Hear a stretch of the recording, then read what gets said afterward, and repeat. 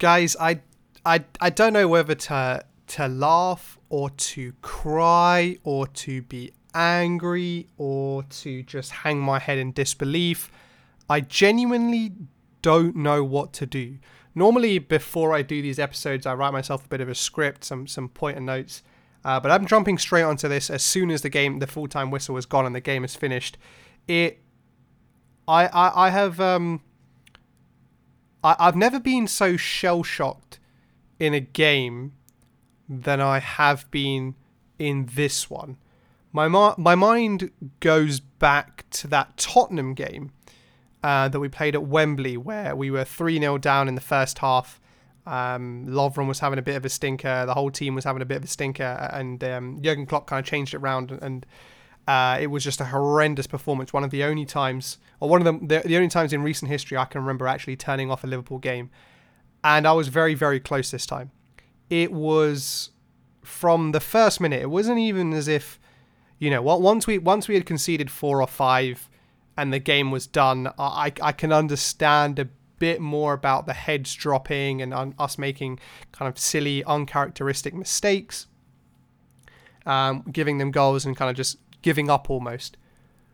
But that doesn't excuse what happened at the beginning of the game when it was 0-0 right from the first minute, where we looked just disinterested, lethargic, like all of the negative words you can possibly think of were apt to describe the way we played, our attitude, and honestly just everything about the way we played. Like, we know from the game at Villa Park last season that Aston Villa are a very good team at home, and if we thought we could turn up because we'd won our first 3 games and just roll over Aston Villa, given that they've won their first 2 games as well, we got a rude awakening.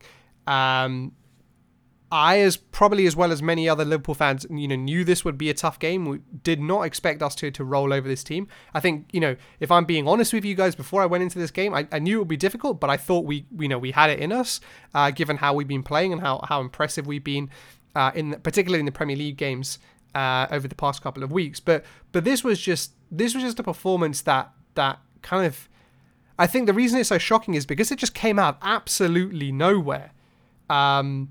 We've started off so well. Yes, that Leeds game was there, and we showed some frailties there, but we showed that metal and steel and resilience to get back into the game, and end up winning that game. And then against Arsenal and Chelsea, we were very, very strong, very similar to kind of, and maybe even better than what we were like towards the tail end of last season.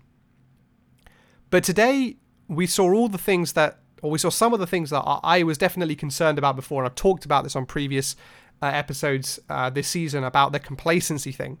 Now, I don't know whether this was down to complacency, but it's one of the reasons why I think I'll put this defeat down to.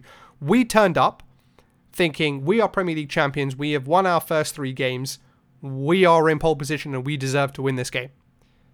Now, for those of you guys who've been watching Liverpool and watching the Premier League for ages, you know that no game, no 3 points is a given.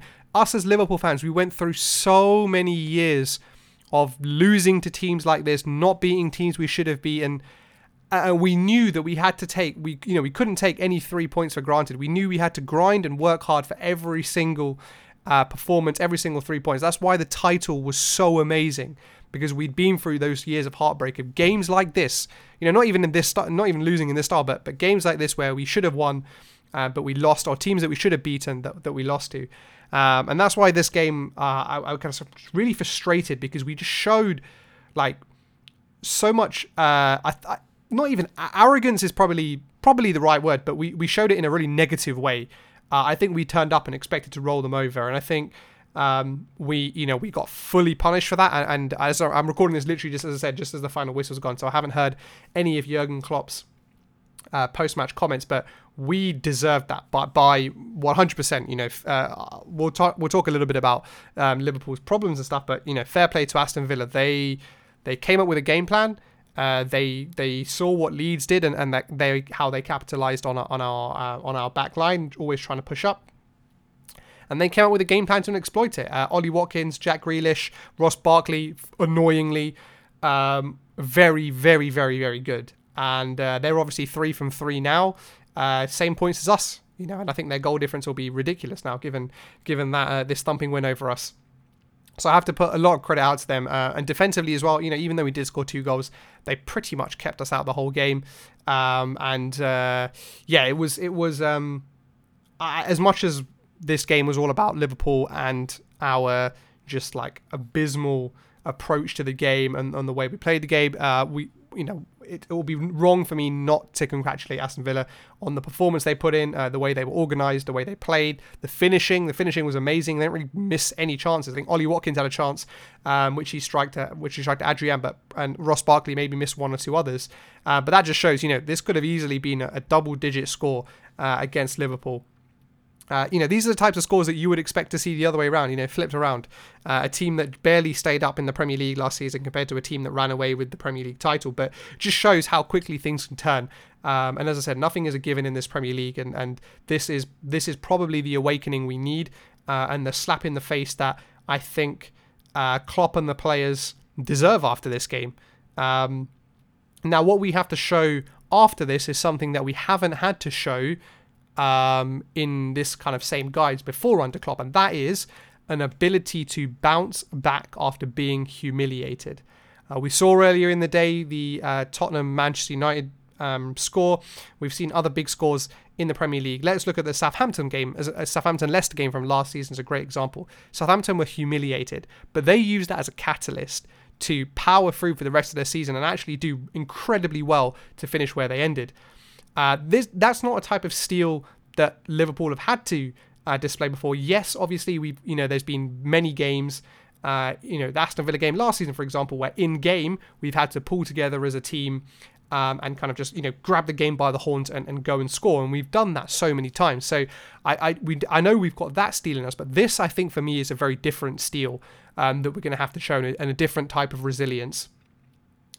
Given the international break as well, I don't know whether that's a good thing or a bad thing. I think weighing up at it in my head, I think it is a good thing.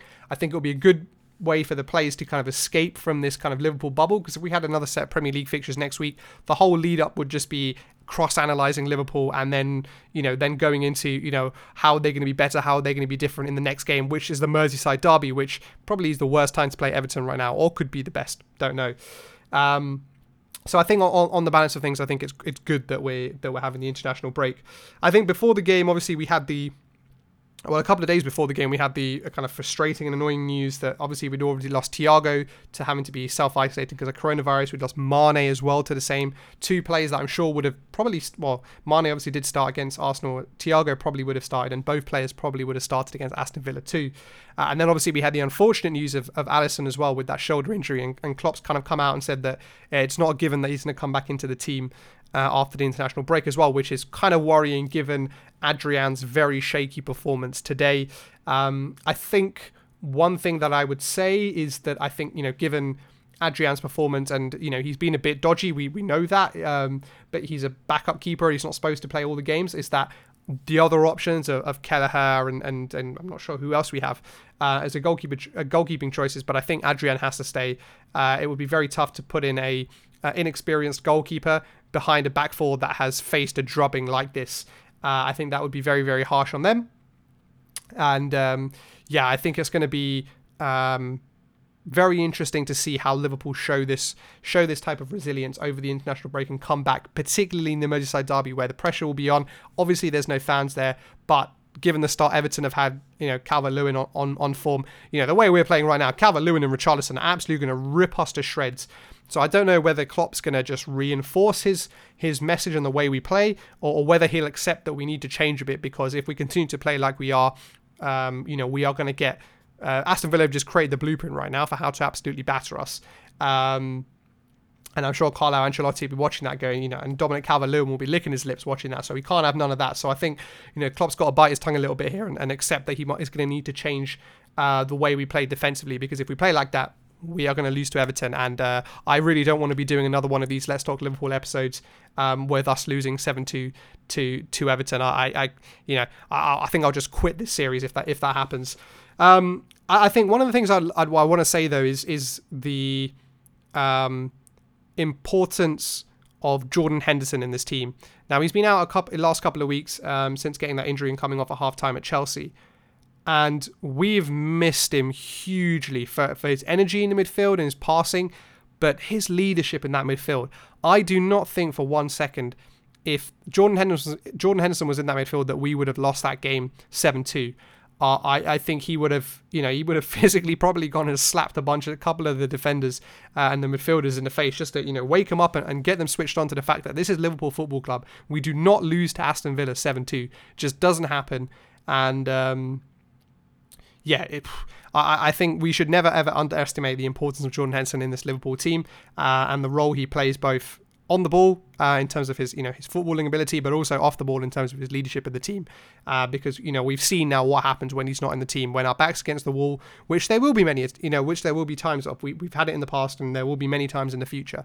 But he just showed there. Well, the lack of him there showed for me how important he is to the team, and be really, really important, I think, to get him back into the team after the international break. He was on the bench against Aston Villa, so hopefully he can get a bit of fitness. I think he is in the England squad, and then he can come back into the starting team against Everton. But it's hard to say what else to say for this game. Diogo Jota obviously making his full Premier League debut, getting the goal against Arsenal, but not getting a sniff in this game.